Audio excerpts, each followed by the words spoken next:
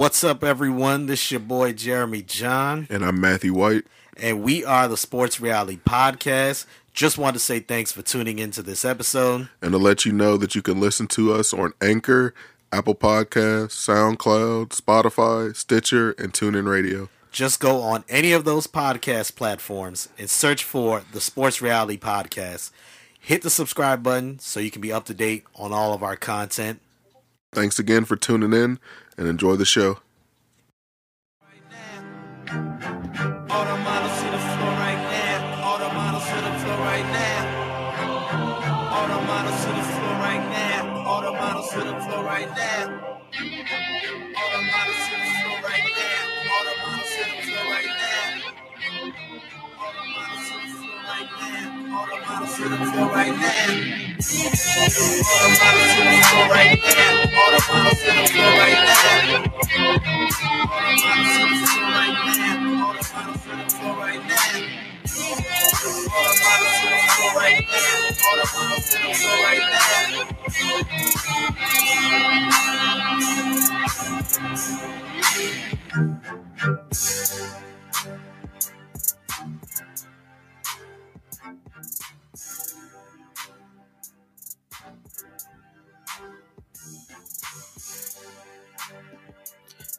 What's up, everyone? Welcome to the 148th edition of the Sports Reality.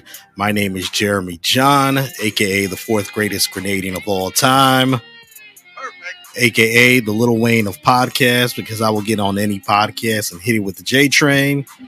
Perfect. Let's welcome my co-host, Big Thad. What's going on, my man? What it do? What it do? I'm good, man. What's going on with you? You all right? Doing good, man. How's everything going so far this week? Good. You know what I'm saying? Finished one last project, and then I got one more group project, which I hate. I hate group projects. So good. What is it about the group project that you hate?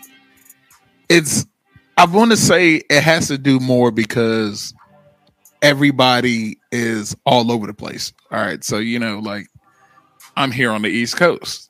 Like, I might have somebody in like Texas, different time zone. Like I had actually this semester, I got one person that's in Afghanistan and like deployed in Afghanistan. You know what I'm saying?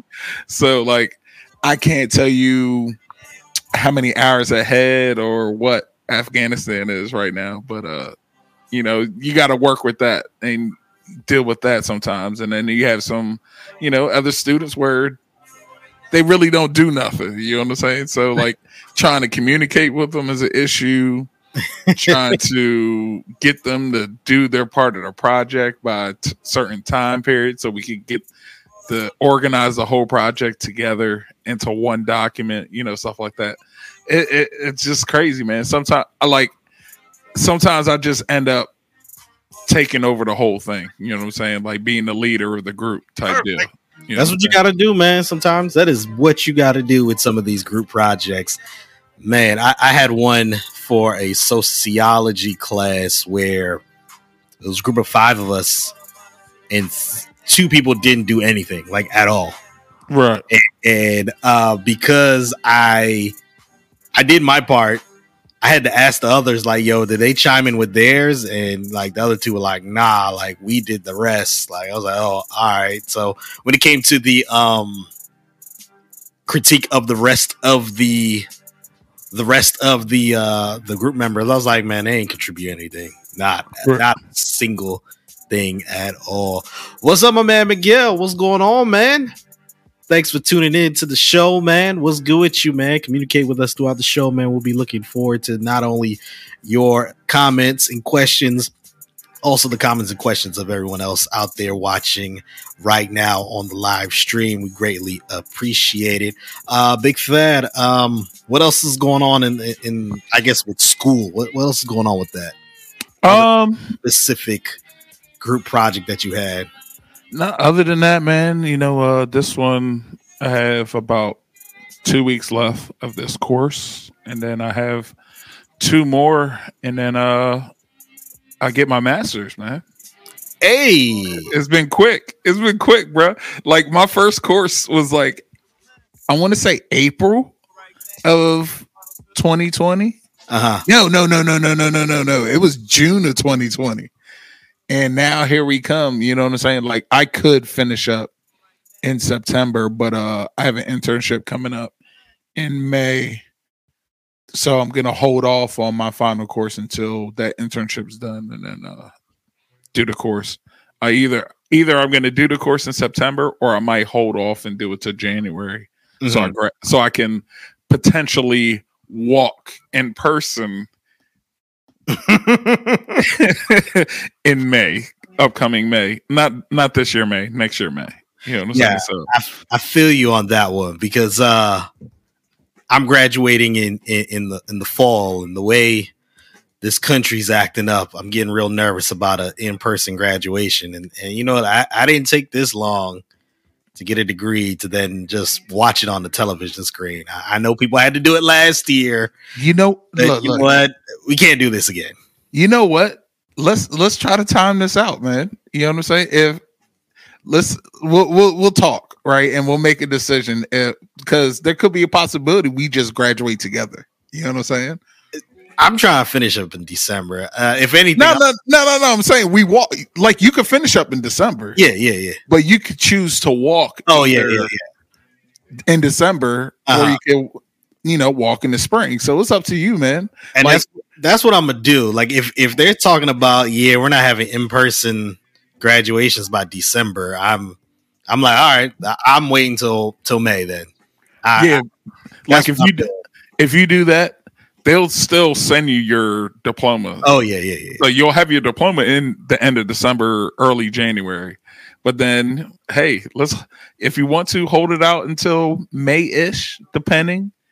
Because the reason why I might be holding out more so is because I don't want to do the online video that they send you and the little box they send you saying, congrats, you have graduated. And it's this little box with like a couple little like party favors and whatnot. And that's it. No. So yeah, I mean, if we want to do that, we could do it, because that means we could get a lot of the family there with all the tickets we can get. That's true. That is very, very, very, very true, man. We got actually, I just wrapped up 2 classes yesterday. I know for sure I got an A in one. All right. There's another one where I'm right on that line of a B and an A, like right there. So it all depends on how the teacher grades the last 2 assignments. You know, they like to be petty. You know what I'm saying? It'll be like a half a point and they won't even round it up. You know what I'm saying? This one professor, I don't think he's going to be petty.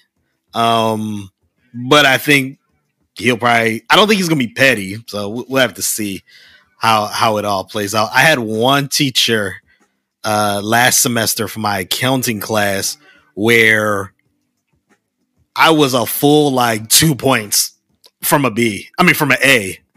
But she said, "Oh, you've been so great all year. I'm gonna just like put in some points somewhere so you can get an A." So I was like, "Well, thank you." Hey, I was my GPA. Yeah, for sure. I have one class currently for the week, and then 2 more classes start next week. Oh, okay. So at the end of the semester, I'll be done with 15 credits. I feel like at this point in my life, I can't do 15 credits traditionally. I got to break it up like this. No, you got to. Nah. I can't do it like I used to do when I was 18, 19 years old, doing 15 credits, traditionally, where you go into class nearly every day or 3 times a week. Right. No, I feel you on that. That's how it was in community college. Yeah, I got to break it down. We got a lot to get into for today's show. We're going to recap All-Star Weekend in the NBA. Also, other NBA news. My boy Dak Prescott. Perfect. We'll get into the news with Dak Prescott. Other NFL news. We'll also get into our sports free zone. We got a lot to talk about in the sports free zone. Going to talk about the new COVID relief bill, the interview, Oprah Winfrey's interview with Prince Harry and Princess Meghan Markle. Hello. Yep. We're gonna also get into what were some of the other topics we said. I gotta look at the rundown now. I actually have quite a few. Oh, Andrew Cuomo under fire. He's under fire. Whew. We're going to talk about the Black Lives Matter organization, the donations that they received recently, and what should come out of that.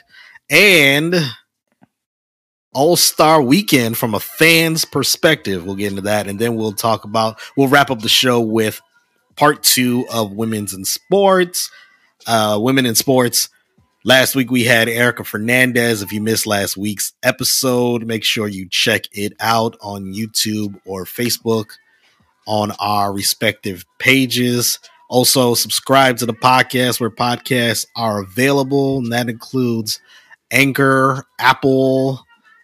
We have Spotify, Stitcher, TuneIn, YouTube, Facebook, Twitch, and any other major podcast platform. Let's now get to does Google have one? They do, but I mean, we're on there. When I look at the stats, right. I think I don't think anyone actually uses Google Podcasts to listen to our podcast. I wasn't sure if they had a podcast thing. You know people. I mean, people listen on all the other platforms. Right. I got you. Like I get data that says, okay, you get a certain amount of listeners that listen on this platform, and in that one, Google, big fat zero. But hey, we're on there still. So it is what it is. It is what it is. It is what it is. Let's now get to NBA All-Star Weekend. Big Dad, did you watch any of the festivities for NBA All-Star Weekend?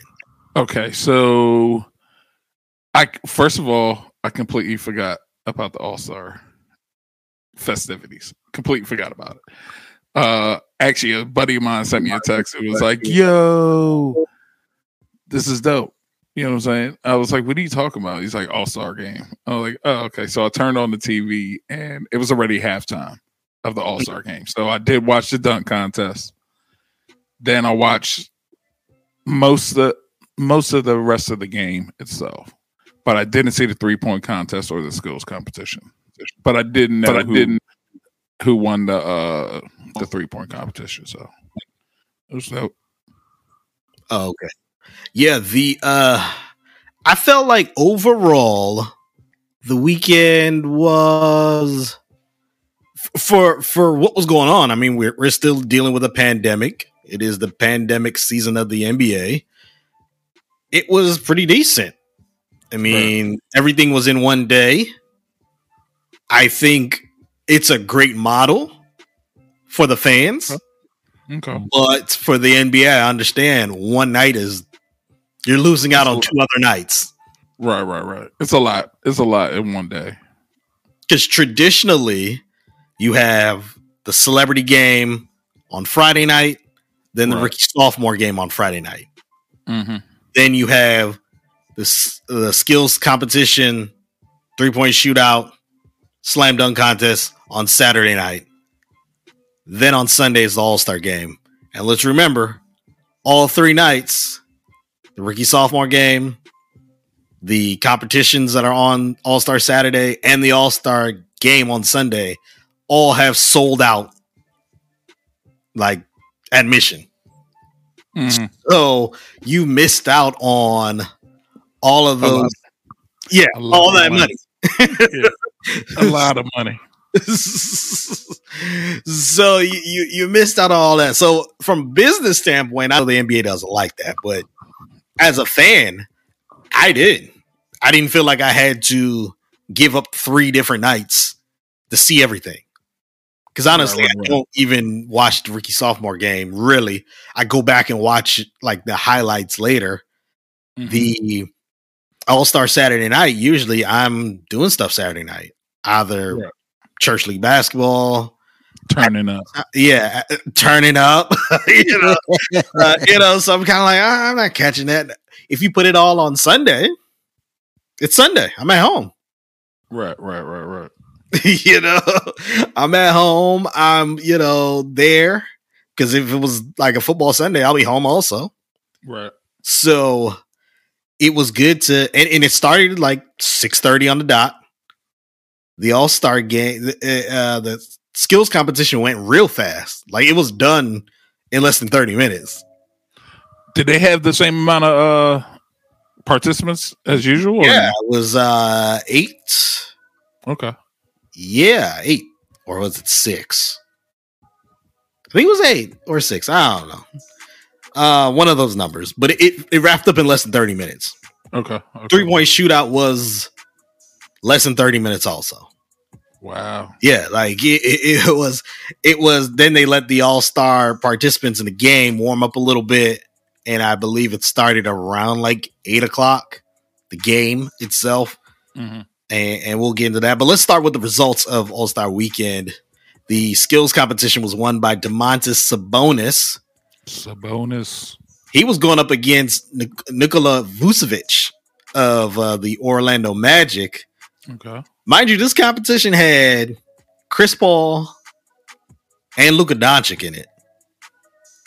Oh. Yeah. And those two? Yeah, those two lost to those big men that were in the final. Wow. Domantas Sabonis did not. That man was on fire, like barely hitting the rim on his shots. It just got to the end because Vucevic actually was ahead of him, and Vucevic took the first shot. He missed. Sabonis took the next shot. He missed. Vucevic shot. He missed, and then Sabonis hit the next shot to end up winning it there. The 3-point shootout won by Steph Curry. Mike Conley did a very good job in the 3-point shootout. He put up 27, so Curry needed to put up 28. And he got 28 on the last basketball. Yeah, he didn't look like he was going to win that. I saw a nice, I think it was on Twitter, and they showed that last him going around, and like his first round, I was like, yo, he's not gonna lose this joint at all. And then I saw that final. Yeah. I was like, wow. I was like, he might not do it. He might not. I was like, oh shoot, last shot. And even Reggie and Dwayne Wade, they were kind of saying, after I think one of the middle racks, they were like, oh, they don't think he has, but then he caught on fire. Do you like that format so they've changed the format? Yeah. Even last year was a little different, but this year was different. Traditionally, it's 5 spots, 5 basketballs on each rack. With the money ball as the last one on the rack. Yeah, on the rack. Then last year they changed it where one of the racks are all money balls, and then the other 4 racks have the last basketball as the money ball. They had 3 racks that are in the traditional 3-point shots, the corner, top of the key, the 2 corners on the top of the key. But on the wings, they had areas that were further back. Yeah. But they were 3 points. And that's exactly what got Steph Curry back into the mix, because he hit both of those. Right. Deep ones. And that allowed him to, all right, let me catch up. Then he caught fire. But talking about Mike Conley real quick. He ended up in the All-Star game. Do you know this was his first time as an All-Star? Yeah. Conley? Yeah, definitely. I mean, even when you've seen him play over the years, like you know he's a serviceable point guard with some, he's not the average point guard. He's pretty serviceable, even a little above average. But compared to everybody else, nah, I wouldn't. I'm not surprised that this is his first one. Yeah, it's just that just shows how dominant some of these guards were in the West historically while he's been in the league. Right. That this is his first time, and I believe it really came because of an injury. That's what ultimately happened, I believe. He got it there. But he played with it. He played well in the 3-point shootout. Then obviously the first half of the All-Star game. And that happened. Then the slam dunk contest. Let's get to the slam dunk contest. 3 participants: Obi Toppin, Cassius Stanley. I think that's right. I think that's right. And Anthony Simons. Yo, that dude could jump out the gym. So let me say this. Last week we spoke about the state of the slam dunk contest. I still stand by what I said about the state of the slam dunk. Oh yeah, definitely. At the same time, all 3 of those guys can jump out the gym. Yeah, but you know what? No real, like, the creativity seemed like high schoolish. You know what I'm saying? Compared to usual stuff. You know what I'm saying? Like, some of their dunks were just way too simple and easy. You know what I'm saying? I wasn't impressed. You know what I'm saying? Besides them being able to jump out the gym, you know. Simons with the one where he had the basketball on the little hoop. That was probably, I guess you could say that's almost 12 feet, or it might have been 12 feet. And he grabbed it and threw it down. That was unique to show off his athleticism. The one where he pretended to kiss the rim, I understand. Right. The concept. Like, COVID. It was just like, okay. But you know what? The funny thing, they were like, yo, he should have actually kissed the rim. Yeah, like, he should have actually done it instead of, playing as if he was like he did it. But anyways, it was only 3 because obviously they wanted Zion Williamson to be in it. He declined to be in it. Just want to reiterate this statement. The slam dunk contest is going to lack buzz if star players refuse to be in it. And it's just all it is. Big facts. Like, I think people only saw it because it was during the halftime of the All-Star game. Yeah. Mm-hmm. Under normal circumstances, I bet you the ratings for the slam dunk contest and just the segment that is going on would have been lower than a lot of the past ones. And lately, a lot of people just want to see like the 3-point shootout. Like, there's more excitement with that lately. Oh yeah, definitely. And that's the thing with the change of the game of basketball. And then let's get to the actual All-Star game. Team LeBron won 170-150. It was pretty close at the end of the first quarter. It was the second quarter where Team LeBron exploded behind Giannis Antetokounmpo and Damian Lillard. They went off, but Giannis, 16 for 16. I think he missed one.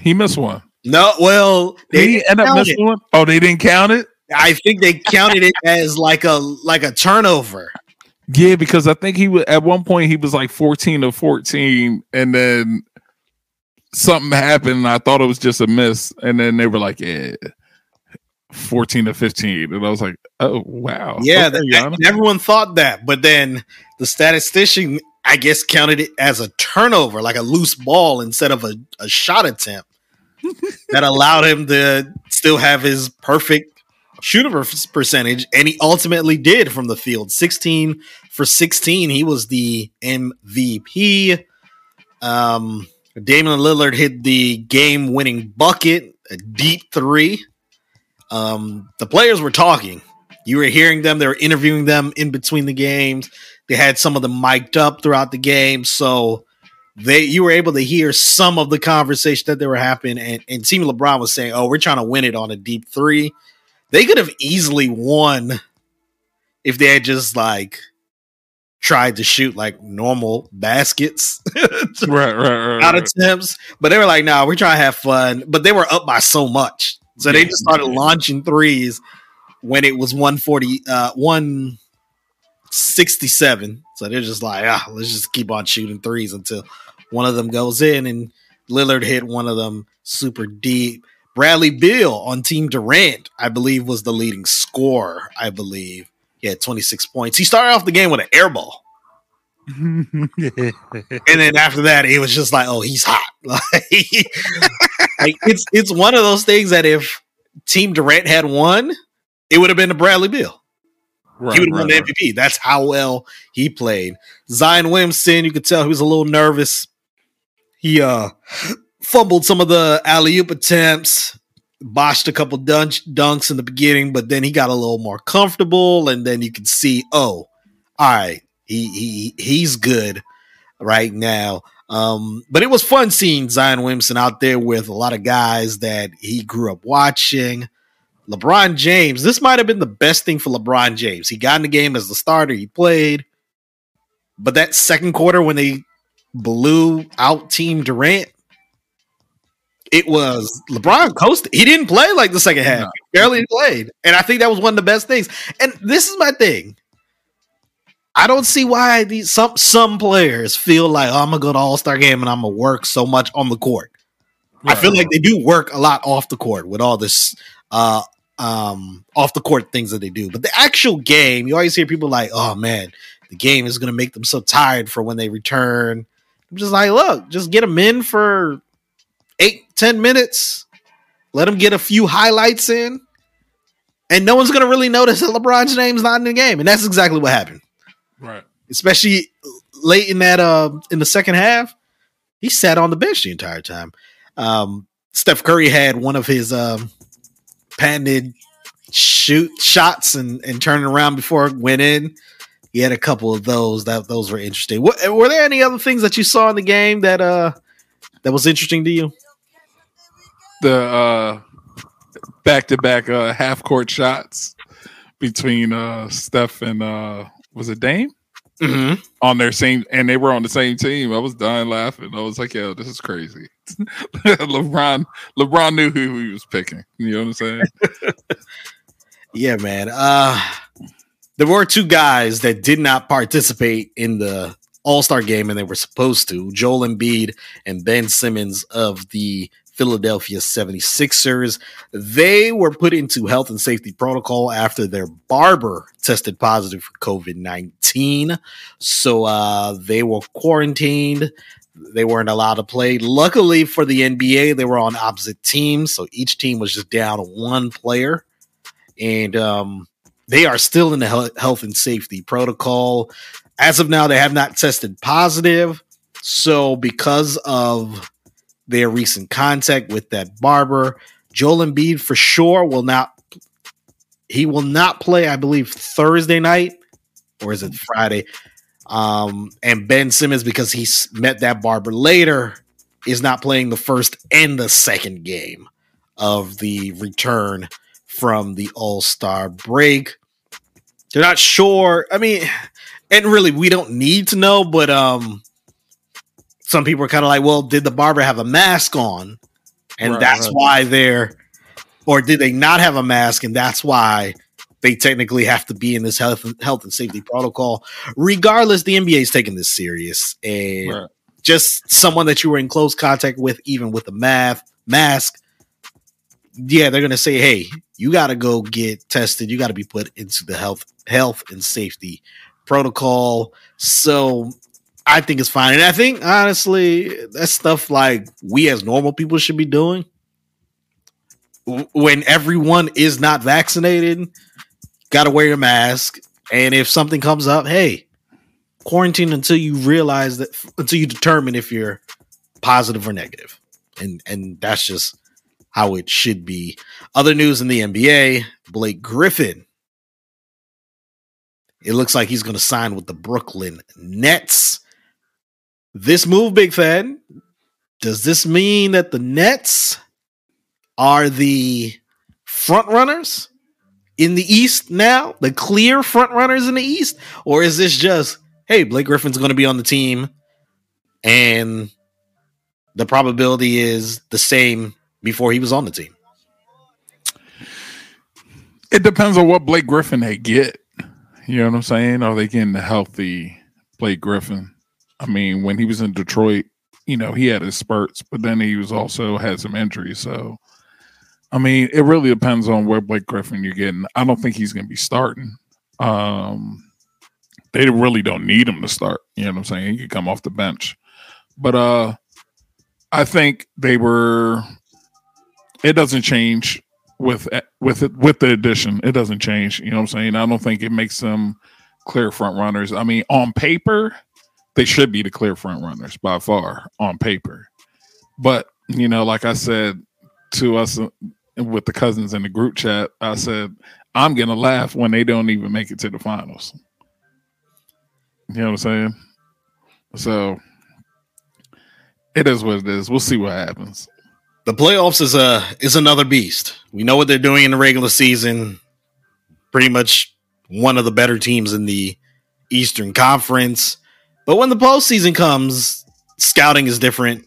You're playing the same team over and over. They're gonna know your strengths and weaknesses, and it's gonna be like the NBA is the one of the few leagues where the best team usually wins.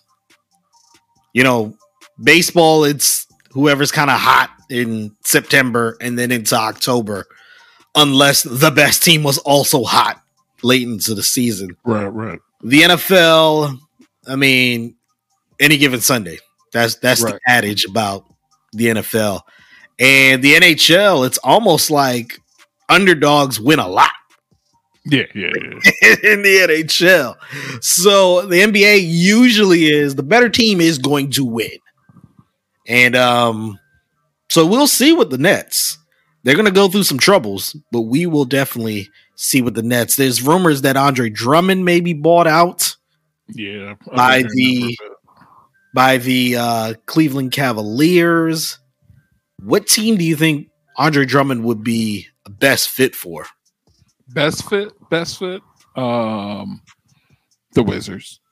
Hey, best fit. You know what I'm saying? But I'm sure he's going to want to play for a contender. You know what I'm saying? So I wouldn't be surprised if he went to the Nets also. I wouldn't be surprised. It'll be one of them type of deals where you have him. I think you would have him start over Jordan. Have Jordan come off the bench with Blake Griffin. And it'll be almost kind of like the Nets team that was there prior to the trades. You know what I'm saying?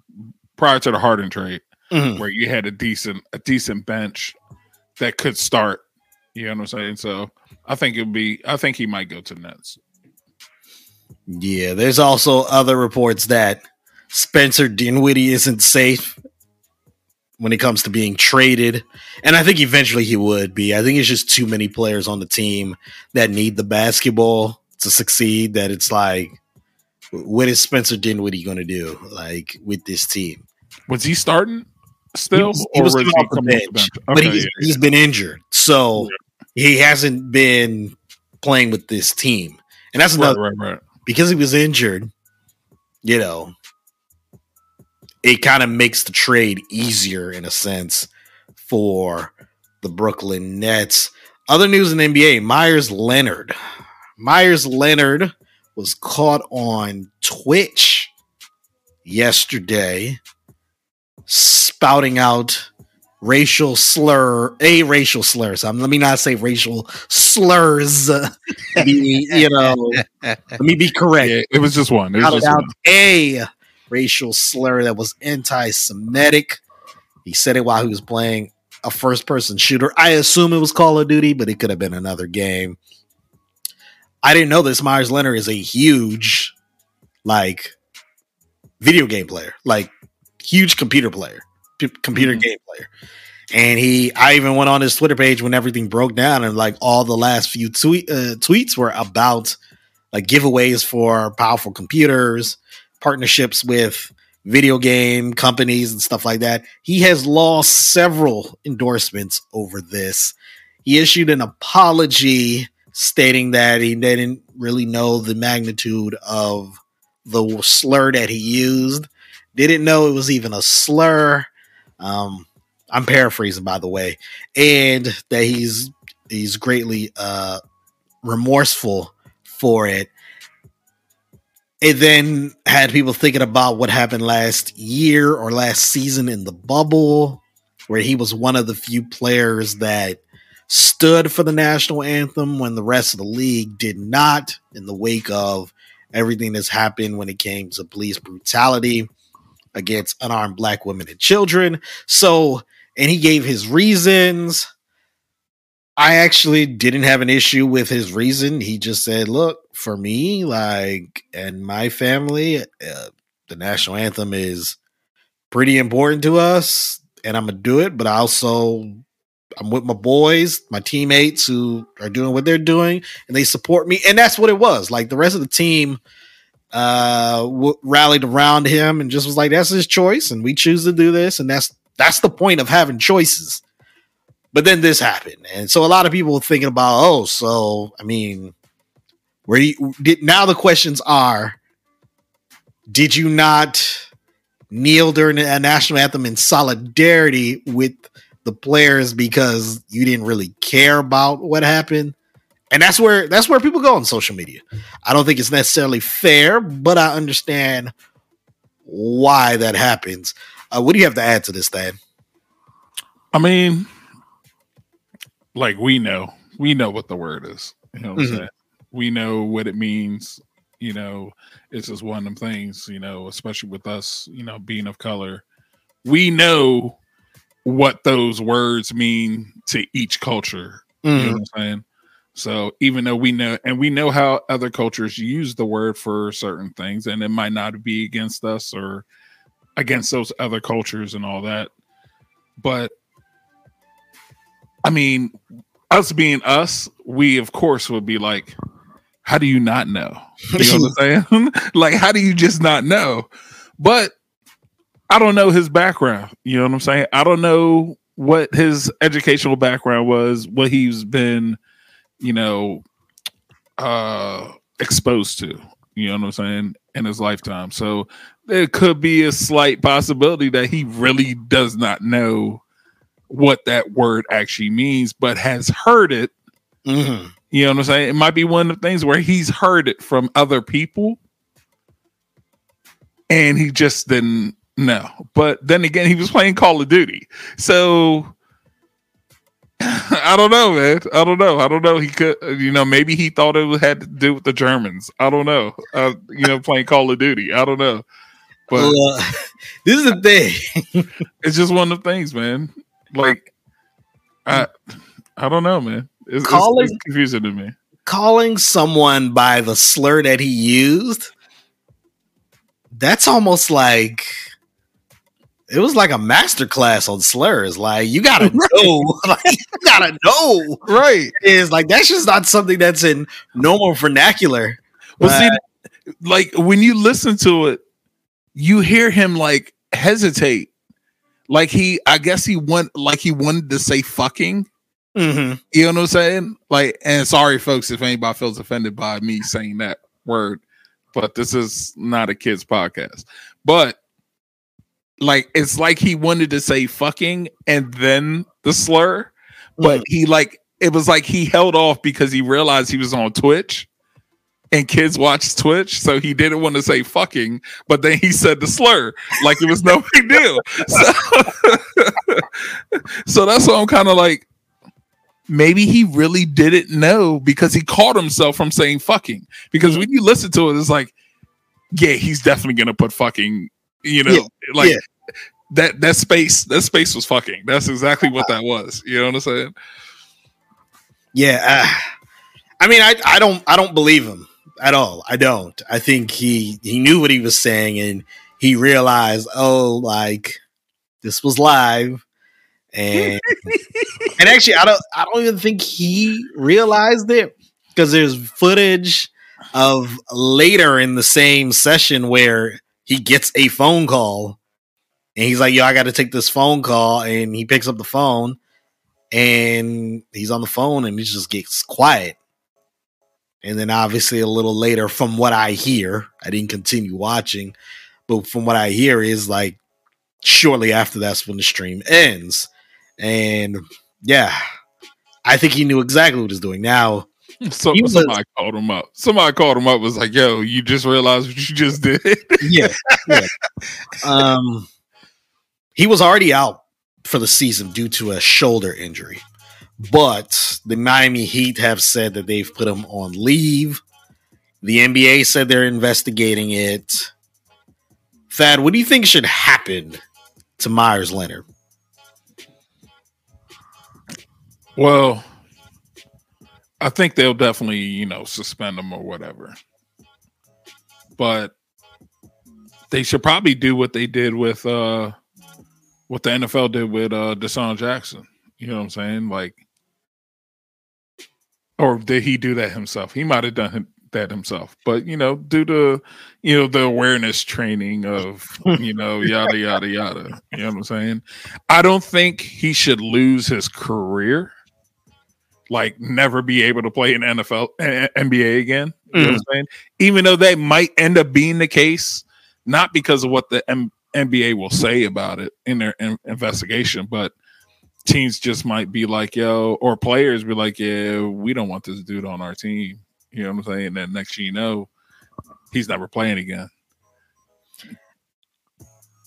Kobe Bryant, this was 10 years ago.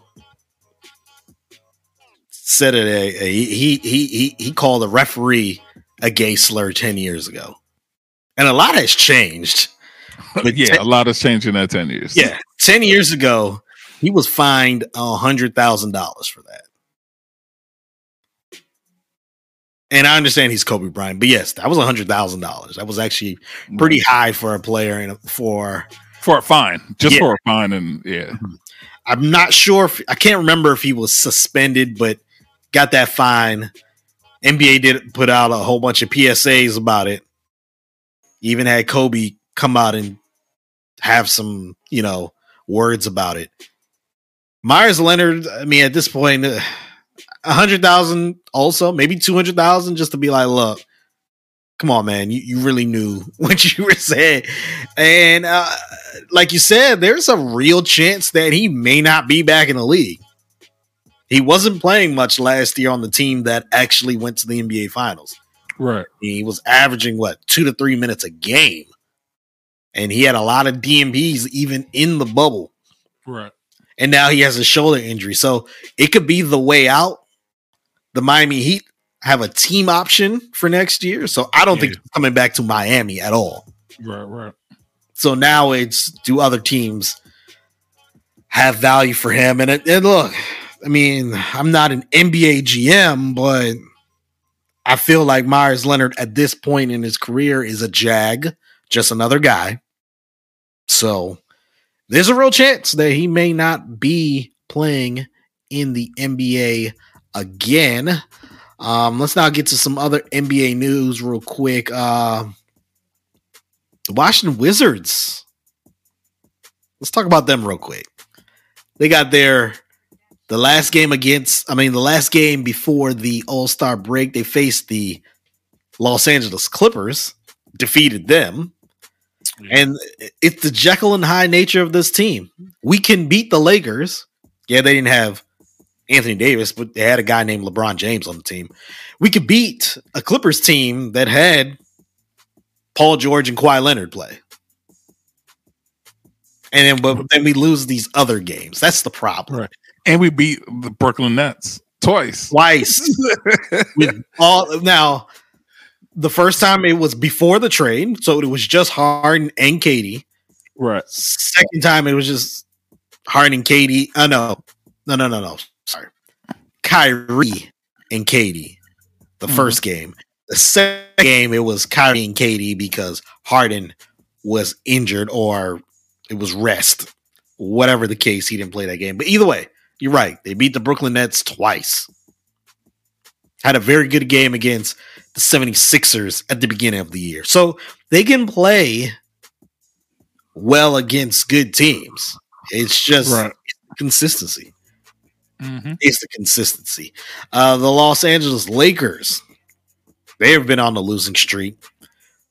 Now, obviously, the last game before the All-Star break, they didn't have LeBron James. They didn't have Anthony Davis. I believe they didn't have Kyle Kuzma also. Look.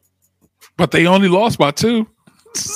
Yeah. It was only 2. But then who were they playing? Was it Sacramento? Yeah, the Kings. Yes. I mean, they almost, I guess those other players are pretty decent then, I guess. The Kings are trash, man. The Kings are, but they're professionals, sir. No, They're professionals. it's trash. I was only a Kings fan because of Chris Webber, man. As soon as Chris Webber left that team, Chris Webber, Peja, Stojakovic, Mike Bibby, Vlade Divas, Bobby Jackson, Scott Pollard, Doug Christie, White Chocolate.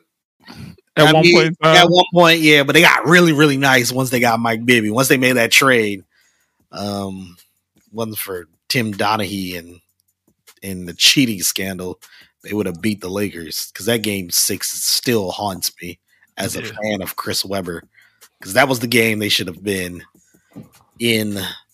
They should have won to go to the NBA Finals. Oh, speaking of Chris Webber, did you hear?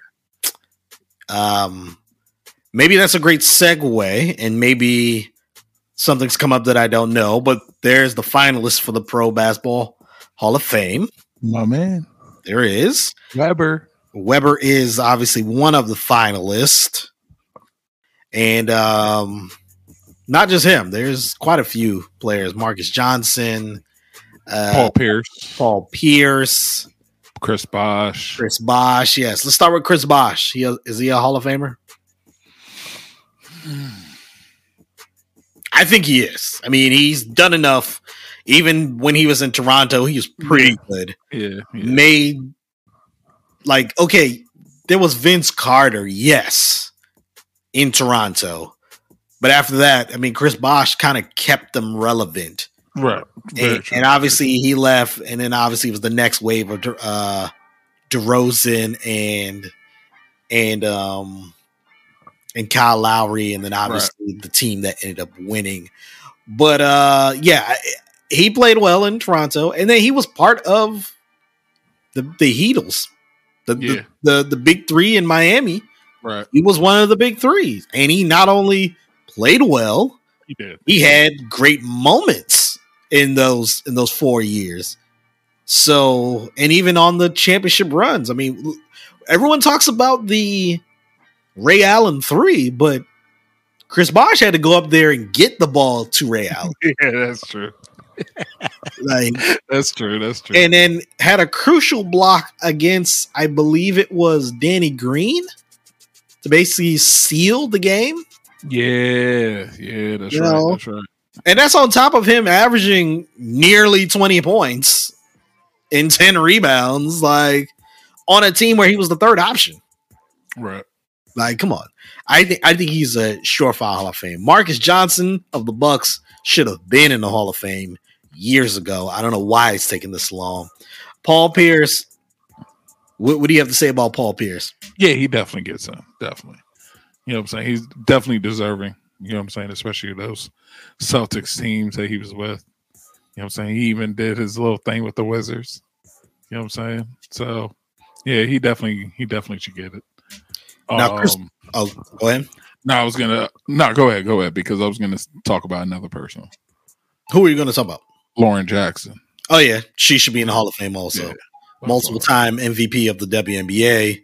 I believe at least one WNBA Finals, at least one, maybe more. Yeah, with Seattle. Yep, yeah, definitely did. Chris Webber, he should have been in the Hall of Fame already, especially when you take into account what he did in college. Being part of the Fab Five and being the best player on the Fab Five. Should have already been there. I mean, if guys like Christian Laettner are in there because of their college performances. Right. And I understand Christian Laettner won, I believe, two titles. Yeah. In college. But then he was on the Dream Team. Yeah. Everybody forgot about that. Yeah. He was just on the team. You know, I know the tradition that you get one college player. One college guy, yeah. He was the guy. Should have been Shaq. Shaq still talks about that. Like, it should have been him. But anyways, if Christian Laettner could be in the Pro Basketball Hall of Fame because of his college accomplishments, then Chris Webber should, when you especially account for the impact on the college game. Right. The impact on basketball culture. Mm-hmm. You know, the black sneakers, black socks. I mean, people weren't doing that. The long shorts. Even just the black sneakers. Like, it was really only Michael Jordan And Michael Jordan wore black with white socks in the postseason. Right. During the regular season. But the whole just changed the whole culture. And then he had a very good NBA career. Like, people try to act like he's some bum in the NBA because he didn't win a title. No, he had a great career in NBA. He was in an era where he still had to deal with Charles Barkley when he came in the league, played well against him. Karl Malone. Dikembe. Other center. He had to play against centers like Dikembe and Shaq and the other power forwards like Tim Duncan and Kevin Garnett. And yes, Tim Duncan, Kevin Garnett, Karl Malone, Charles Barkley, they're all better than him, but he still held his own. And he was smooth with it. Yeah. And then those runs with the Kings, like, come on. Yeah. He should have been in there a while ago. I know there's some controversy because of what happened at Michigan and the accepting of money and all of that, but look, it's about time. Get him in. Michigan's letting him back. It's okay. Michigan's cool with it now. You know what I'm saying? Juwan Howard's killing it as a coach. Yeah, they're cool with it. So yeah, man, he should long overdue. That'll wrap it up here for our NBA segment. Let's now get to our NFL segment. Talk about the big news in the NFL that made me very happy as a Dallas Cowboys fan. The Dallas Cowboys came to a long-term agreement with Dak Prescott. They are the Dallas Cowboys, America's team. Do you know how excited I was when I heard the news? And it was real unexpected. I really was thinking he was going to be tagged again. So that's what I was just... I was just like, it's going to happen. Oh, yeah. I knew how happy you were when you sent the family a video. I did. He sent the family a video text message with the announcement of Dak being signed. Perfect. Mm-hmm. For sure. That's how happy you were. That was how happy you were. Because, you know what? It was because you were going to have to leave the team. You know what I'm saying? You were going to leave as a fan. I was very serious. If they did not sign him and to a long-term deal and he eventually went to another team, I was no longer going to be a Dallas Cowboys fan, and I knew that was going to be extremely tough for me. I probably would have ended up being a Raiders fan because I just like the Raiders silver and black, and outside of the Cowboys. That's why you like the Cowboys. Yeah. The silver star. Yeah. And but I didn't want to do that. I really didn't want to do that. The crazy thing is I just happened to see a tweet where my boy Bernard Samuel was just like, oh, well, the Dak to DC was fun while it lasted. And I kind of was like, And then when was that even a thought? That was a thing, like the 24 hours before the signing.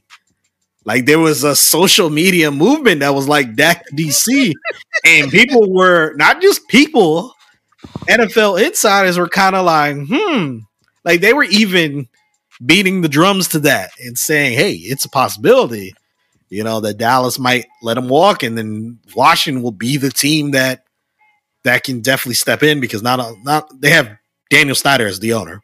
He's going to do whatever to get a player like Dak Prescott.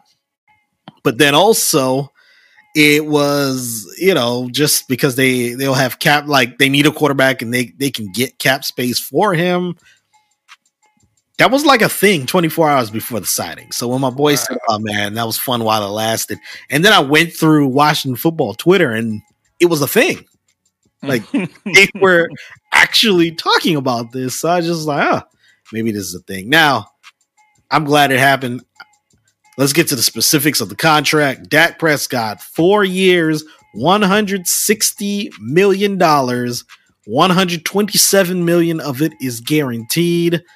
After the first year, he would have gotten $75 million. Yeah. After the first year. Yeah. And it has me thinking, Dak got his $40 million a year. Right. And this is where the Cowboys really messed up. They should just sign him to a long-term deal earlier. It wouldn't have cost him this much. All he wanted was the 4 year. That's all he wanted. I just want 4 years. We want to fight. No, we want you for 5. All I want is 4, and then you end up giving him the 4 at a price that was higher. Yeah. What was the other one? Was it 4 years, 133 or something like that? It was originally. It was something around that. Yeah. That was a big report. That's a big difference. It don't seem like it's still a big difference, especially when you're paying out 75 that first year. That's crazy. What does this mean for the Dallas Cowboys, though, Thad? I mean, well, at least this upcoming season, they ain't gonna have nothing to get nobody for. But then again, you got to think about in the future. Will they have the money to extend certain players like Amari Cooper or Ezekiel? You know what I'm saying? It could end up being a current Green Bay situation. You know what I'm saying? Where there's a possibility that, Zeke, they might say, hey, we're not going to franchise you and just let you go. You know what I'm saying? I mean, we'll still try to get a contract going, but we're not going to franchise you. It is what it is. Here's a good thing with Dallas for now. Cooper is locked up. Zeke is locked up. Right. The offensive line, contract-wise, are locked up pretty good. Jalen Smith, who I don't think is that good, but he's there. Lane Vander Esch, those guys are locked up. It's going to be the others that they're going to need help with. Right. But at least the stars are there. Right. For the next 3 to 4 years. Right. So the window is now 3 to 4 years to win a Super Bowl. It gets real dicey after that. The NFL salary cap took a dip due to last year's pandemic. Do you think the NFL should have just said, let's just keep the salary cap as it was last year? Like the NBA? The NBA say, yes, we know technically we don't have the money for that, but let's just keep it how it was. I would think so, because this upcoming season is going to be a lot better than it was last year. You know what I'm saying? So, I mean, a lot of places are starting to open up, allow more fans in the venues and stuff like that. So hopefully, August comes around and they'll be able to have packed stadiums. Hopefully.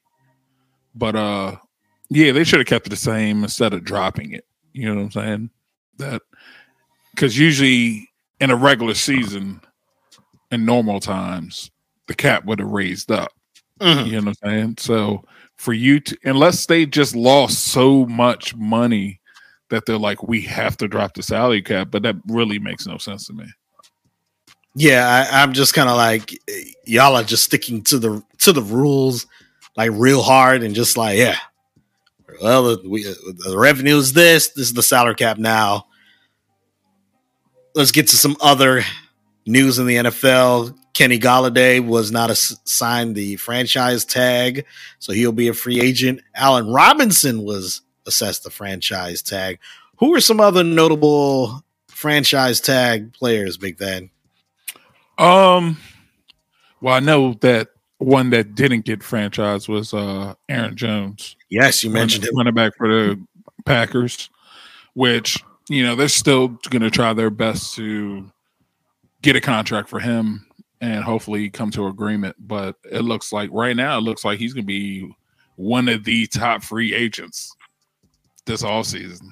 Like, I would, as much as I love our current running back with the with the football team, sorry, I wouldn't mind going after him. You know what I'm saying? Slurs. Because he only, I think he was only getting like 9 or 10 million, if that, for the year. So, hey, why not? A good running back like him with the former rookie now, that would be pretty dope. Chris Godwin was given assigned the franchise tag for the Tampa Bay Buccaneers. I believe it's Hunter Henry. Was Hunter Henry given the tag, or was it just? Let me just look it up here. Yeah, just look it up. I can't remember if he was or not. Well, Leonard Williams of the Giants was tagged. He was tagged. Oh, Brandon Scherf of your Washington football team was tagged. What are your thoughts on Brandon Scherf? Because Pro Football Focus is going to say he's real good. The nerds say he's good. People who don't watch Washington football play consistently say he's good. But then, like, Washington football fans are kind of like, he ain't that good. Well, I mean, compared to the rest of the line that we have, he's the greatest lineman ever. You know what I'm saying? But, you know, when you compare him to, well, no, I mean, he's been consistently in the Pro Bowl. You know what I'm saying? I mean, obviously everybody thinks he's really good, but I mean, compared, like when you see him on the field with this team, he's doing his job and everybody else just looks terrible. But I would say if you really compared him to the rest of the right tackles in the league or right guards, you know what I'm saying? Like, I don't think the best, you know what I'm saying? So, but for this team, he's literally the best offensive lineman we have, and we have to franchise him. We have to. But then again, you know how we are. We don't like to tend to pay the right people extra money, crazy money. So, yeah, that's just one of the things, man. Yeah, I just don't. I don't know. I don't know how good he really is. He's a guard, and guards are. Like, you kind of don't really, unless you're like really an NFL aficionado where you watch hours of tape, you don't really watch what the guard is doing. You can tell when the tackles are playing bad because that edge rush is or you can tell when tackles are playing well when the edge rusher can't get to the quarterback or the defensive end. But like the guards, that's something like you really got to be paying attention to. So, and I'm not going to act like I have time all day to do that. I do know Quentin Nelson out of the Colts. He's really good, but other than that, I can't really like remember, Right. Who else are good when it comes to being a guard in the NFL. You mentioned Aaron Jones. Yeah, I think the hot guy on the market coming up. Him and Kenny Golladay. Right. That's where I think is going to go. The NFL free agency with us, and then ends up, all the other chips are going to fall where they be when it comes to NFL free agency. Let's now get into our quick hitters. Did you hear about former head coach of the Kansas Wildcats football team, Les Miles? Did you hear about him? Didn't he get fired, released, something like that? Or I'm thinking of somebody else. Yep, they parted ways. Because a report came out from USA Today where, and this is wild. I guess, the whole thing with Darius Geis. You remember Darius Geis? He had his issues in the NFL, had the domestic violence in the NFL. USA Today did an investigative reporting and realized that, okay, Darius Geis had issues at LSU.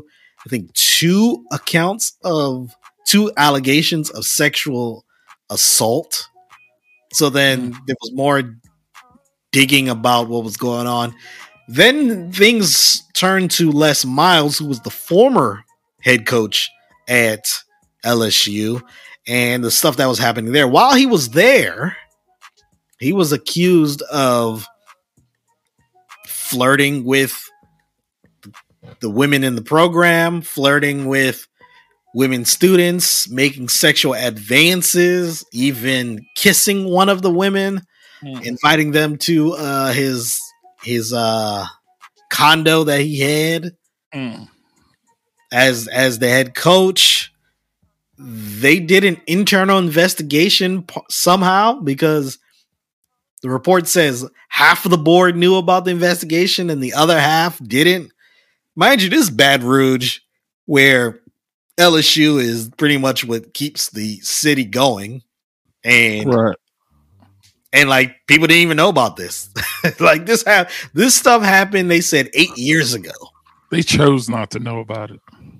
Yeah, the then athletic director that decided, I want to fire him, but I can't. So he mentioned that kind of in a report somewhere, but ultimately didn't happen. Well, now Kansas saw what happened with this report and said, yeah, he has to go. Do you think Kansas should have fired him for this? Yeah, why not? I mean, he was coaching at Kansas. I mean, Kansas football isn't really noticeable. You know what I'm saying? So, yeah, I mean, Kansas basketball, yeah, good to go. Kansas football, yeah, it is what it is. Now, they were struggling. I believe they were winless in the division, or in the conference, I believe. So that didn't help him. It doesn't look like Kansas would have even known that this stuff had happened. So I don't even fault Kansas for hiring him in the first place. But hey, kudos to them for making sure that they got rid of him when the time came. Let's now get into our champ and chump of the week. Every week we celebrate those that do well and we criticize those that do not. Thad, who's your champ of the week? The Connecticut women's basketball team. You know what I'm saying? Undefeated in the conference again. Another conference tournament championship again. And they only had one loss this season. And it was a fluke loss at Arkansas. But Arkansas is a pretty good team. So, yeah, UConn women's basketball. Gino Auriemma, Paige Bucklers. Yo, that team is going to be as good as they are right now. Next season is going to be even crazier with Azzy Fudd coming from St. John's. It's going to be ridiculous. Her and Paige are like best friends, yo. Yeah. They're going to be ridiculous. That was the one thing that with this pandemic that I because I didn't get a chance to see her play live. I've only seen clips of Fudd play on social media, but not live. And that's one thing I'm like, man, I wish I could have definitely seen her play this year. My champ of the week has to go to Dak Prescott. When you get that sort of deal out of an NFL team, you are the champ of the week. Baby, want a champ. So yeah, Dak Prescott is my champ of the week. Big Dad. Yo. Who's your chump of the week? The Wake Forest men's basketball team. Wow. Now, because you're a chump. Let people know why they're the chump of the week. So last night, I believe it was last night, they were playing Notre Dame in the ACC tournament. You know what I'm saying? They were up at one point by like 15, 20 points. You know what I'm saying? And then the last quarter, Notre Dame came back, tied the game up and everything. With a couple seconds left to the game, Notre Dame came down, busted a three. Game over. Wake Forest, like they played no defense, bro. Like, how are you at a tie game, have that much short time, and you let him you let them get down to the other 3-point line. Now, granted, when the 3-point shot was taken, he was still back off of the line. So it was definitely still a deep three. But you let that guard get down to the 3-point line and just pass it back to his teammate. And his teammate shot the three, man. Made it. Swish. Game over. Yep. Wake Forest men's basketball. They are Thad's Chump of the Week. My Chump of the Week goes to Little Baby, the rapper.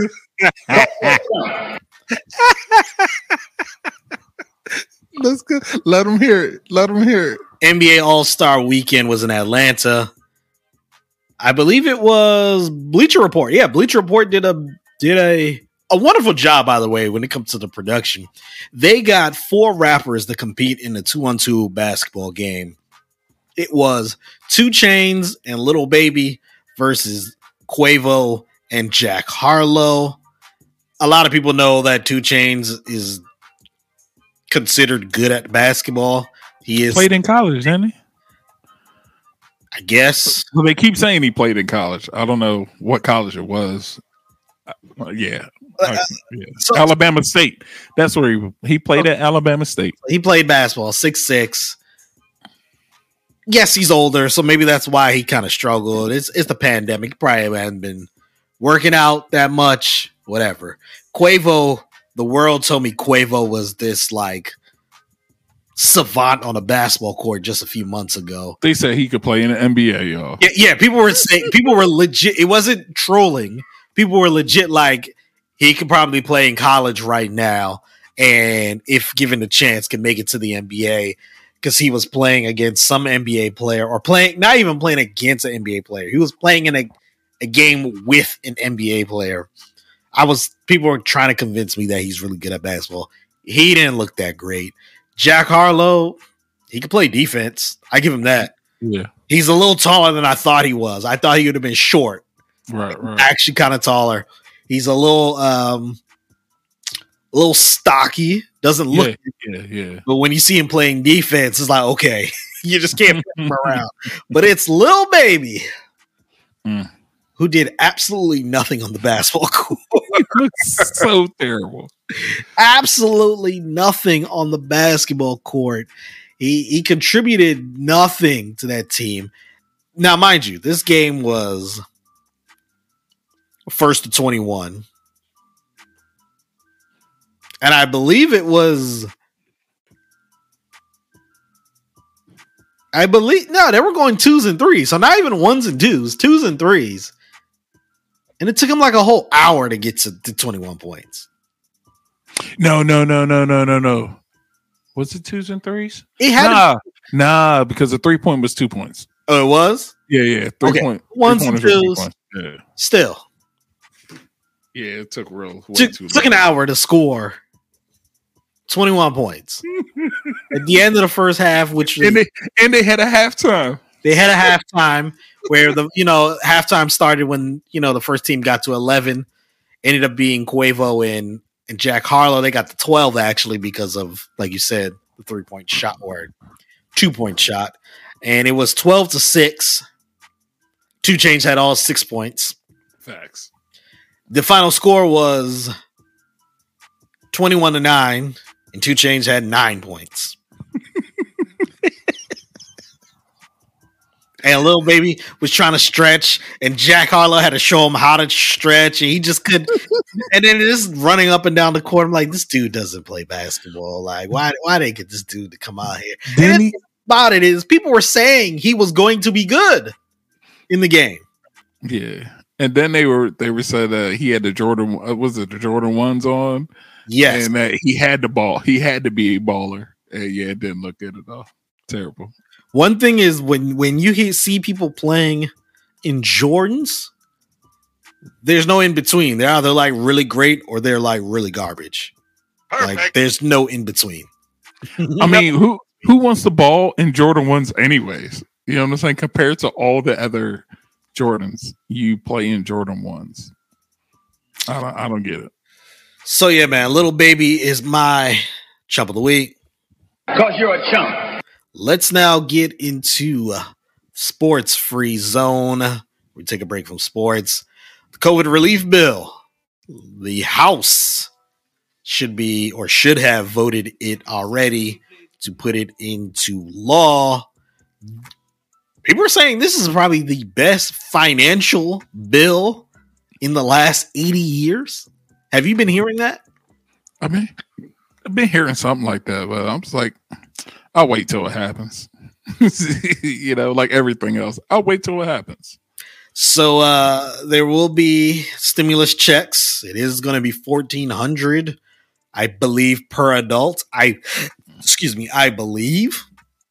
I still didn't get the second one, so I'll wait till it actually happens. You didn't get the second one? Nope. Because I changed. You know what? This is the thing. I think it's because I actually filed with my current address. Mm-hmm. You know what I'm saying? But they made me mail it in for whatever reason. So did that, whatever. But I never got it. But then I found some people where, they did the e-file of last year's return. I can't remember if they got the stimulus or not, but they hadn't even up to today. They still haven't received their refund from last year, but they filed this year and they got their refund back already. Yeah. Like what? What's going on? Like y'all ain't even processed last year's returns. You know what I'm saying? Y'all even, yeah. I don't know. You need to talk to your mom. That's what you need to do. No, I'm good. I mean, I'm just saying that they just didn't process it. That's all. I'm saying you got to talk to her because she worked there. Oh, yeah. You forgot she worked there. Yo, knowing her, she'll be like, yo, they don't know what they're doing. You know what I'm saying? They don't know what they're doing. You obviously did what you were supposed to do. They just didn't do it yet. Unemployment benefits were increased. Also, protections for rent assistance, rental protections. There was also child care benefits. Also, I forgot the exact term for it. You mean everything that all the other countries do, except us? Yeah. More. This is just on a bill that's gonna end in like a year or two, maybe. You know what I'm saying? But they've been doing this all this time. But no, we can't do it. No, you can't do it here. Small businesses got more assistance. Now, what isn't in the bill is the federal minimum wage going up to $15 per hour, and also the canceling of student debt. Let me say this to all of you all who think that the bill is worthless if those two things were not part of it. Because of how the bill was going to have to be written and how it was going to be voted on, if the federal minimum wage and the cancellation of student debt were in that bill, it was going to require a 60 votes to pass it in the Senate. But because they put it as like a budget type bill, just needed a simple majority. And for those out there that don't know this yet, for adults that do not know this yet in America, in the Senate, it is a 50-50 split, with Democrats having the tiebreaker simply because of Kamala Harris, the vice president. So think about this. Everyone's voting on party lines. Republicans for sure are not voting for this. 50 right there. Got the 50 Democrats. It almost went to the toilet when Joe Manchin of West Virginia was like, I don't know, about this bill. It almost went to the toilet. Mm-hmm. And at the 11th hour, they had to really fix this stuff and make it better. So for those that are sitting there like, oh, it's worthless, look, they couldn't get it in this time. Right. Now, I'm not saying they should never get it in. eventually there probably needs a bill specifically for the federal minimum wage and a bill specifically for canceling student loan debt. But to try and fit it in with the COVID relief, it wasn't going to work. It was not going to work. So stop acting like, you know, Biden and his administration is doing nothing, especially when we had 4 years of nothing like this. You didn't hear any conversation about raising the federal minimum wage from the Trump administration. So the fact that they're even trying to entertain this is already a step. So I don't want to hear any of that. Now, mind you, Biden does still have 4 years.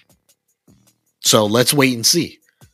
I know some people say he said he was going to do this in 100 days. I'm just like, look, for you all to think this was getting done in the first 100 days, you all are the same people that voted for your school president because they said, I'm going to build a pool on the roof of the school. And you all voted for them. And then a shock like, 4 years went through high school and I still don't see a pool on the roof. Well, yeah, you all are the same people. Or the people that believe that all this was getting done in the first 100 days. Mind you, it's only been a month and a half since he's been in office. Or they the same ones that had bought the ticket for the school elevator. Perfect. I remember you telling me that. I've heard it from you. And there's no elevator until like a couple years later where we had, the funny thing is they built the elevator because of a handicapped student. And it was literally the only reason why that elevator was built. That was it. Yeah, man. So for you all that's just like, oh, well, he said it was going to happen in the first 100 days. Now, I feel like I didn't, my vote was wasted and, we can see. Look, I'm not saying the dude is perfect as president, but come on. We had 4 years of a terrible administration. Give this dude some time to clean up some of the messes. Like, come on. Like, yo, they literally, all they heard was cancel of debt. And they were like, yo, that's it. Yes. But they never asked like how much it would be or how long you have to do something until that debt's canceled. Like there's programs, this canceled debt, there's programs already out here and even in the federal government where they cancel your debt. People just don't realize it. You know what I'm saying? Like you could literally work for the federal government for 10 years. 10 years. 10 years straight. And they literally cancel your student loans. Like completely cancel. Not a certain amount. They just cancel it. You know what I'm saying? State of Maryland has some programs like that also. When it comes to public service and all that. You work for non-profits. Yep. You know what I'm saying? It is there. It's just they just don't realize it. So yeah, it's gonna take a little time. It's just gonna take a little time.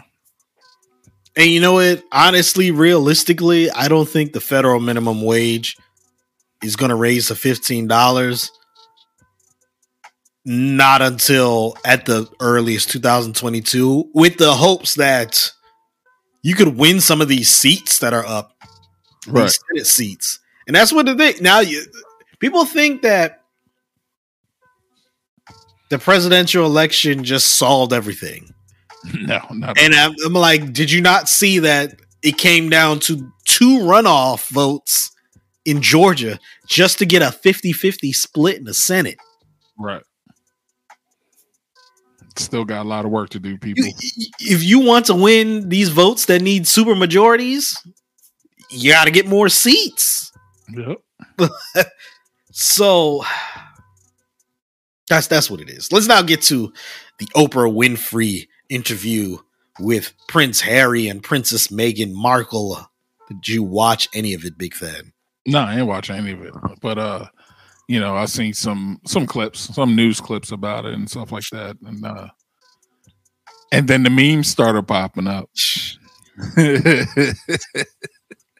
Meghan Markle and Prince Harry spoke about their time while being part of the royal family. They spoke about what caused them to decide to leave the UK and pretty much distance themselves from the royal family.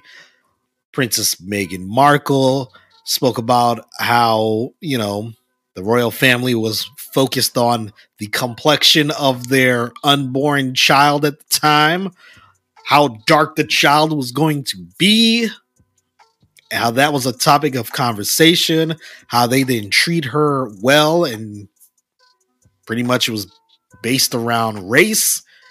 And Prince Harry spoke about how the marriage to Meghan Markle caused a rift between his brother and his father, and even the grandmother.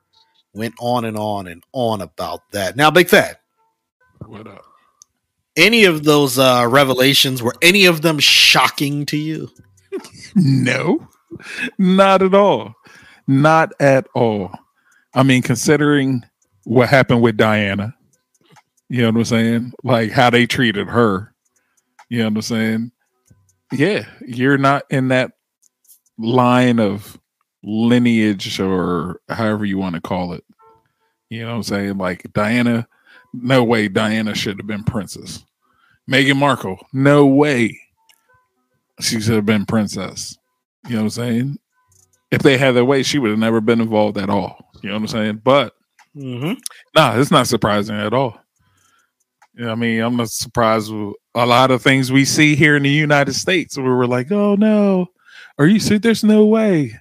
Yeah, that all came from there, y'all. There's a segment of the population that thought that the marriage between Prince Harry and Princess Meghan Markle was going to end up unifying the races. Did you hear any of that on social media? I heard something like that, but I was like, nah, I don't know who these people are. Yeah, they just don't know how the world works, man. No, not at all. They do not know how the world works. Like, I'm not shocked. Now, obviously, even though I'm not shocked, it made for a great interview. Oh yeah, no doubt about it. Just because nothing was shocking doesn't mean that the interview was not good. The interview was done really well by Oprah Winfrey. There was revelations about how they were. Do you know who housed them when they came to the U.S.? No, I can't remember who did. Tyler Perry. Oh, Who would have thought Tyler Perry would have been on in this? Right. Oh man, but yeah, Tyler Perry assisted them with a house and I believe some security, things like that. Meghan Markle even spoke about her postpartum depression, even spoke about, I guess you could say, prepartum. Yeah, definitely. Yeah.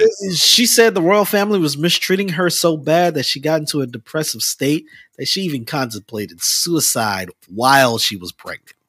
Asked for help and they were like, nah, that doesn't look good for the institution. Yes. You know what I mean? Here you go, folks. They are an institution.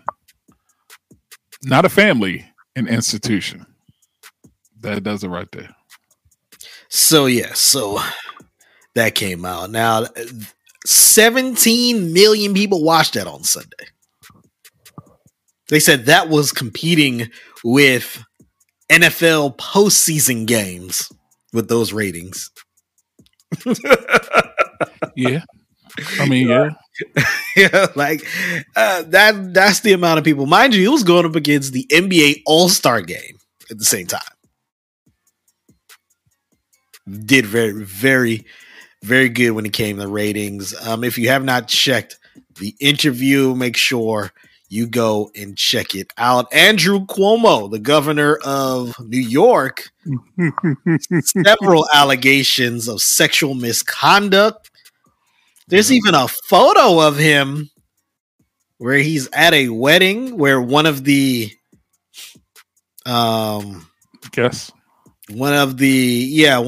plaintiffs, one of the victims said that, yeah, I was at a wedding and we were talking and he grabbed me pretty close to him and embraced me. Mind you, she did not even know that there was a photo of this. It was after her allegation. That's when the New York Times found the photo. It was like this. And then the victim was like, yeah, that's exactly the time when it happened. It looked so bad, dude. It looked so bad. Like, it looked so bad. And the thing is, I think they said that he had first asked to kiss her or whatever. Yes. She never answered the question. And then you see the picture with his hands on both sides of her face, like trying to pull her face in. And you just see the look on her face like, yeah, get off me. You know what I'm saying?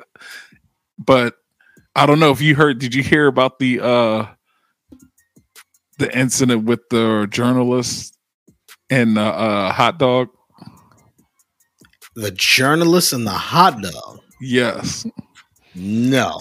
He was at a fair, like the county fair, you know what I'm saying? And sitting at a table, and the journalist had a hot dog, and for lack of better words, he's like, "Are you gonna just take it all whole?" Oh, jeez. The glizzy. I'm like, yeah, man. And the thing is, like, from what it was said, that the journalists had laughed about it, but like, even then, it's kind of like, yo, this man, you just wild, dude. Yeah, that's ridiculous. I think we have. Let me see if I can show a photo of how this. I'm playing around with the stream. Boom, boom. Let me see. This is what happens when you're trying to do things on the fly, but. I mean, if you need to crop me out. That's fine. Here it is. I couldn't remember what it was. I had to go share screen. Boom. Let me show y'all what this looks like here. Boom. I don't know. I don't know if y'all can see that. Yeah, I can see that good. Okay. See right here. Boom. That's the embrace that we're talking about. Yeah, the one on the far right, y'all. All right. Yeah. I probably should have tried I should have been more prepared to show you all this, but come on, man, do the Mac 2-finger slide across the zoom in.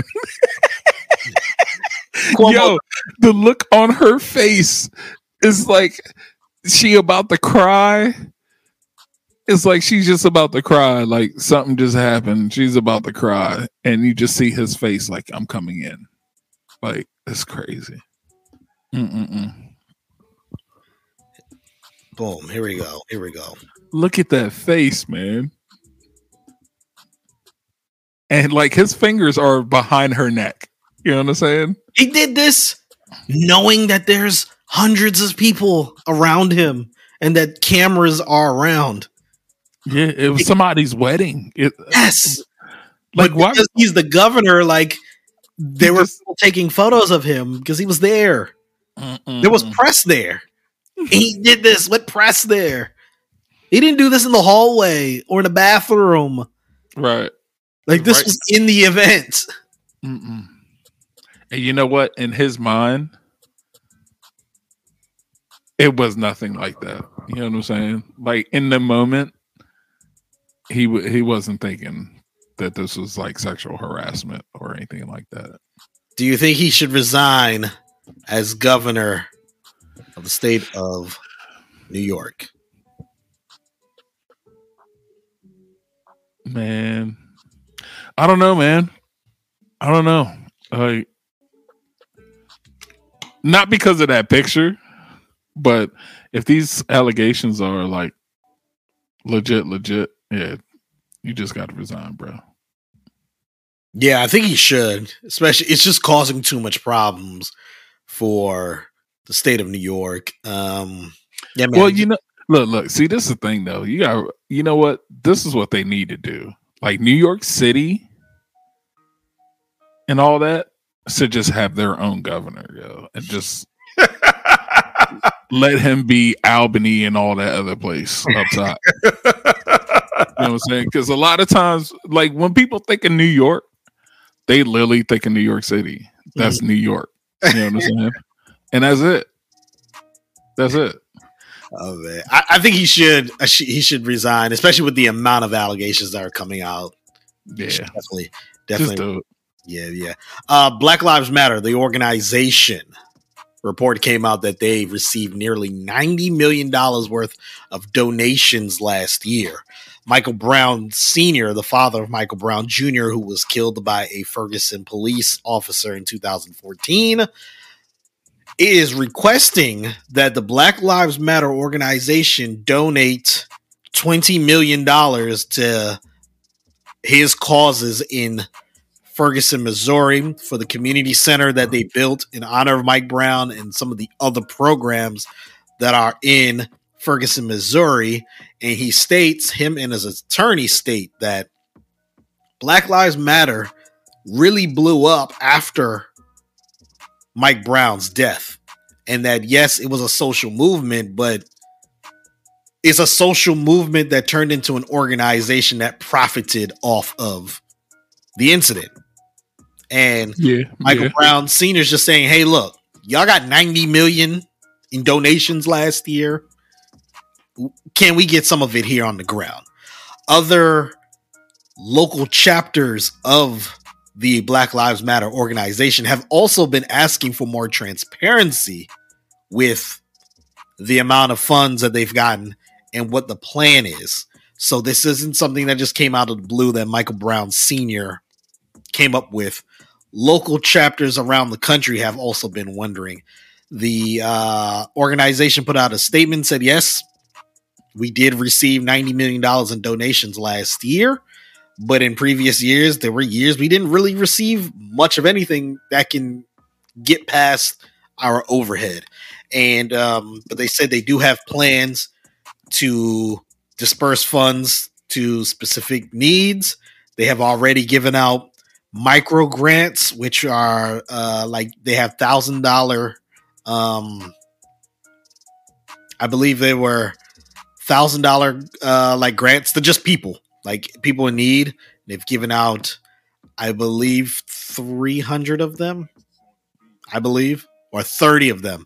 It's either 30 or 3, but they've done that already, and that they plan on doing stuff. What do you think? This is the thing with the organization, Black Lives Matter. They already came out under some heat last year because of the manifesto that they had. I believe the wording of the manifesto wasn't the greatest, but I understand the statement that they were trying to make.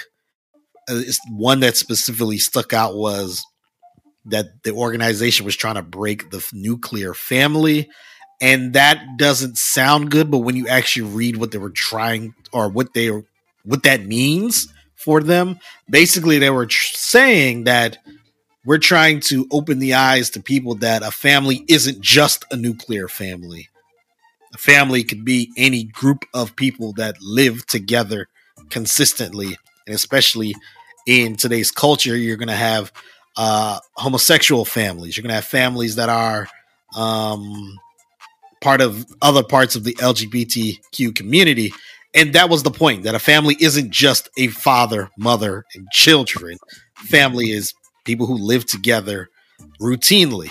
But the statement, breaking up the nuclear family, definitely rubbed a lot of people the wrong way. And I think they've had moments of this where things are not as clear as they should.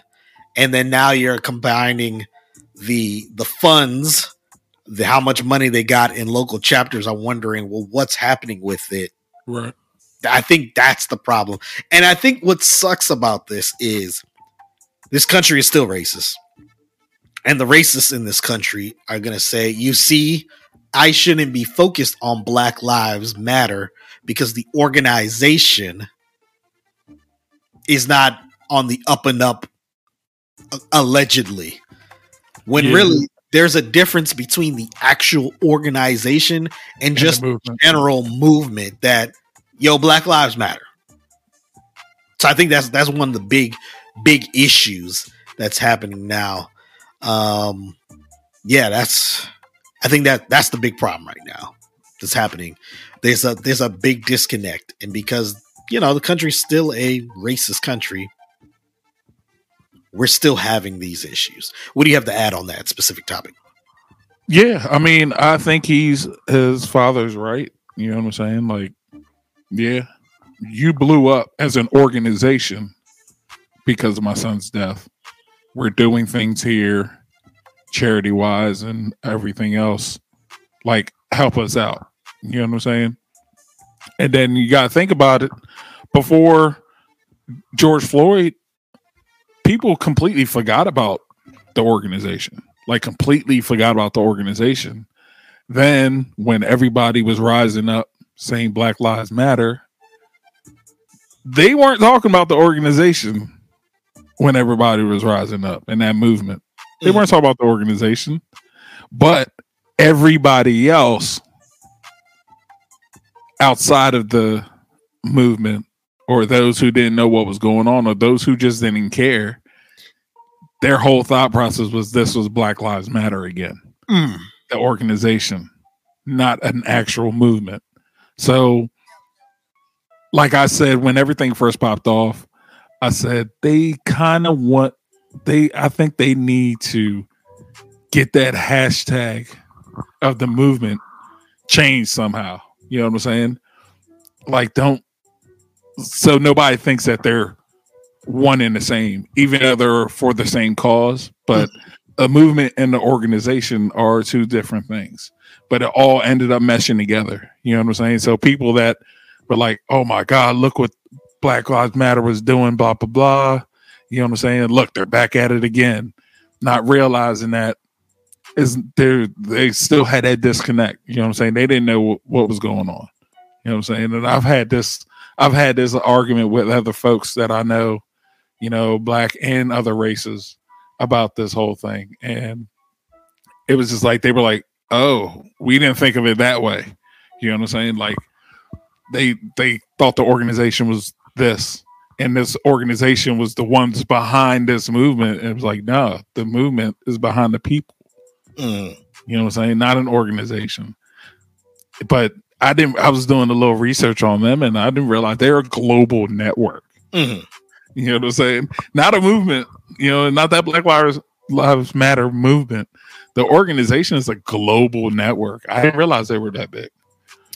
Yep. Let's end this segment on a ratchet note. A woman went down to Atlanta for All-Star Weekend with $400 in her bank account. Went on a one-way ticket, expecting that her unemployment would have kicked in. Oh no!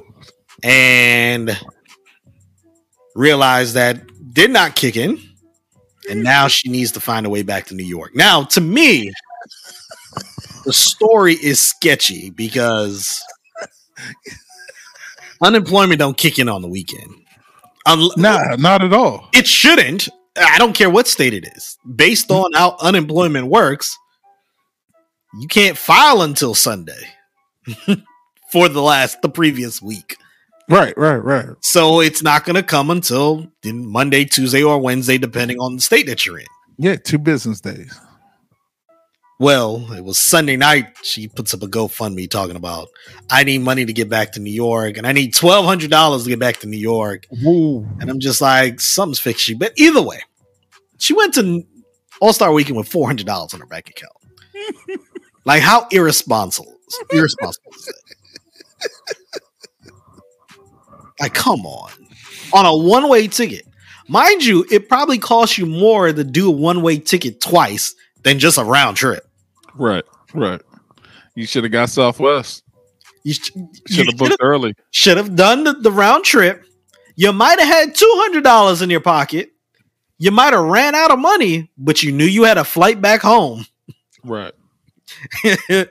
Instead of just having 400 and now blowing it, and then now can't get back home. Find your way back home. Like, come on, man. Did she think somebody was going to pay for her one-way flight back or something? And see, that's where the rumors come up. People are saying maybe she went to Atlanta to,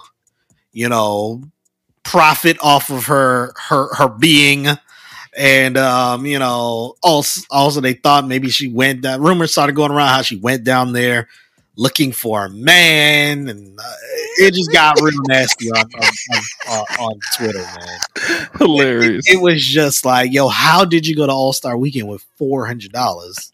Right. Like that's it. Like $400 in your bank account. And look, someone's gonna say, yo, you must be some elitist to think that, because some people don't have that kind of money at a given time. Look, I understand, but that's also a reason why you shouldn't go to Atlanta during All-Star Weekend. Right. Because All-Star Weekend, everything's a premium. You didn't just go to Atlanta on a regular weekend. It is All-Star Weekend. The party's going to cost more. You're going to want to go to the clubs. You're going to want to go to other events. Yes, $400 is not enough. Like a dinner alone might be $100. Right. Like you. So when you go to these towns for these large events, look, you got to have money to go. If you don't have money, don't go. You know how many times?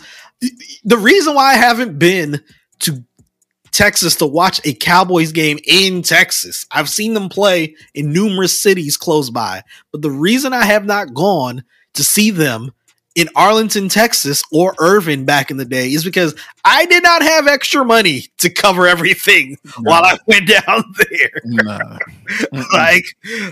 And then when I did, things happened. If you don't have it, you can't go. Now I'm kind of wondering, like, yo, where did she stay? You know what I'm saying? Did she stay with friends? Did she get a hotel room? Like I have so many questions, man. I have so many questions, but all I can do is laugh. That's it.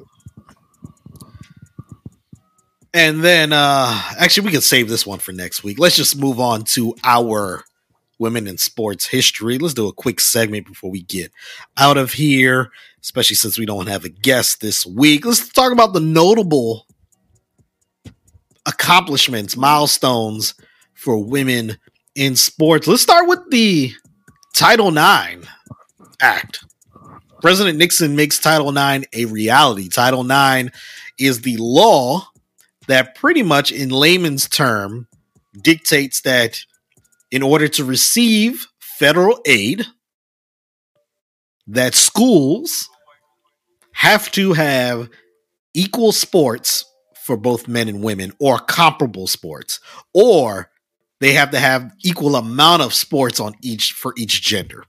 So we do know, obviously, football is a men's sport. Well, on the women's side, you got to have a sport that is extra. So at these NCAA schools and even high schools, for you to get federal funding, let's say your school has 8 male sports, it has to have 8 women's sports, or has to show that there really is not enough students or enough interest for us to have the 8 sports. And even then, I think it's something, when I saw it in a report, it's like, okay, you can have 7, but you have to really prove that the young girls or the young women are not participating. But in 1972, it became a reality, which then allowed for women's sports to really blow up, especially on the collegiate level. Is when you started really seeing the names of women basketball players like Nancy Lieberman, who at one point people said, she might be able to play in the NBA. You had Cheryl Miller, Lisa Leslie, and the names go on of these great women, especially when it comes to basketball. Wilma Rudolph, she won 3 gold medals in 1960 as a track and field star. That was definitely huge for women's sports.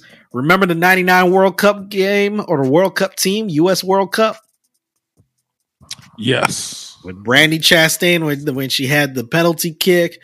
But that women's team was really good. Mia Hamm, Brandy Chastain. Oh, yeah. That was who were some other players on that team? Oh, man. You making me... I do remember Mia Hamm and Brandy Chastain. Those are the ones. Oh, yeah. Those are the best on the team right there. Especially Mia Hamm. You know what I'm saying? There hasn't really been a player like that since this last group. You know what I'm saying? So yeah, that team is crazy. I can't give you other names though. You ever heard of the Battle of the Sexes? I've heard of it. I can't remember why though. That was the title of the match between Billie Jean King and Bobby Riggs. Now I'm going to read an excerpt from Business Insider. Although Riggs' chauvinistic personality was exaggerated for publicity, he still caught the ire of women whose athletic talent had been belittled by men. After defeating Margaret Court in 2 sets, he found another taker, King, who agreed to a lucrative financial offer. The second battle of the sexes occurred in the Astrodome, and King proceeded to make quick work of Riggs, defeating him in straight sets 6-4, 6-3, 6-3. The landmark victory served as proof that women's tennis deserve recognition at a high level sport. That's dope. I think they've had a bunch of them since. Yes. Yeah, that's why it was really familiar to me. I think let's talk about this real quick. Serena Williams. Yeah. Serena They have a battle of the sexes even right now. But let's say they had it a couple years ago. But right now, how many of the top male tennis players do you think she could beat? Ooh, man. I mean, Federer and Nadal is going to be a very big challenge for her, I would think. I think she beats Andy. No problem. Andy who? Andy Roddick? Yeah. Oh, I was ooh, I forgot. He did retire, but yeah, I know what you mean. Yeah. I think she beats him no problem. Pete Sampras in his prime. I think she beats him too. But Federer and Nadal, I think it's going to be a real good challenge. I think it'd be a very good match between them two and her. You know what I'm saying? I think she beats, what's his name? Jovic? Or, yeah, whatever his name is. Jokic, Jovic, yeah. Djokovic, yeah. Yeah, yeah, I know what you mean. I can't remember his first name. Yeah. Other notable milestones for women in sports. Catherine Switzer became the first woman to compete in Boston Marathon in 1967. Bobby Gibb was the first woman to compete in the Boston Marathon, but Catherine Switzer was the first woman to officially compete in it, entering the race under the gender-neutral name KV Switzer. She was given a race number and eventually strong resistance from race official Jock Semple, who shouted, "Get the hell off my race and give me those numbers," while attempting to rip off her number as she was running. Fortunately, her boyfriend was there to help fend him off, enabling her to finish the race. Women were allowed to participate in the marathon 5 years later. Wow. Like he tried to strong arm her. Yes. Wow. Danica Patrick became the first woman to win an Indy car race in 2008. Okay. Her promising racing career began with Rookie of the Year honors for both the 2005 IndyCar Series and the 2005 Indianapolis 500. She led the Indy 500 late and finished in second place. But her first win didn't come until 3 years later when she stole the show at the Indy Japan 300, becoming the first woman to win an Indy race and any major U.S. sanctioned open wheel race. She finished the 2008 IndyCar Series in sixth place, her highest finish to date. And before we get out of the segment, one last key thing in women's sports. UConn's, actually, two of them. Let's start with the WNBA. Tipped off in 1997. Do you remember that? Yeah, I remember that. Do you remember the first game? That I don't remember.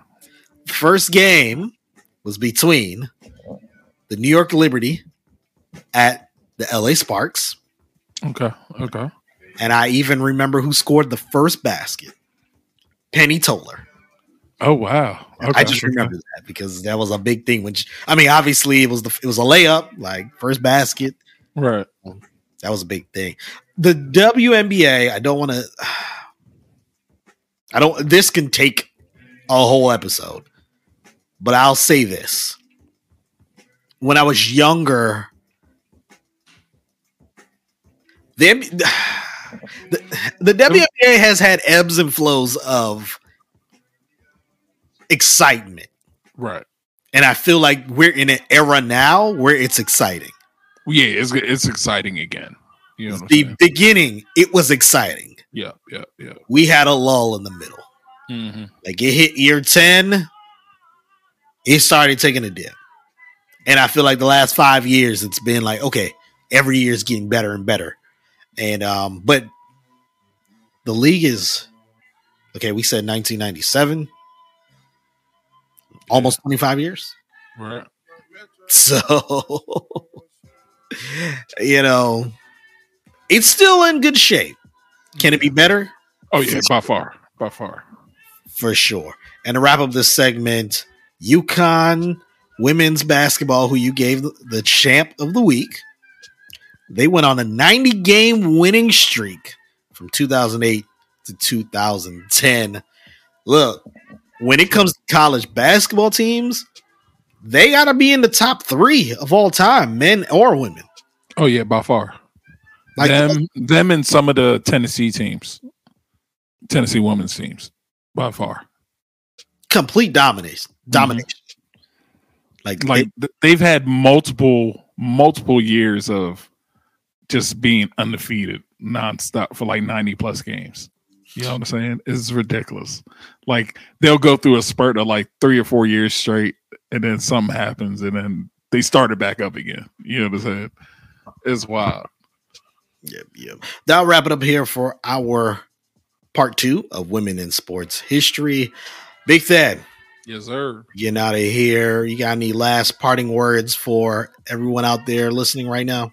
Yeah, shout out to our women, man. Shout out to our women. You know, International Women's Day was the other day. You know what I'm saying? So shout out to all the women in our lives.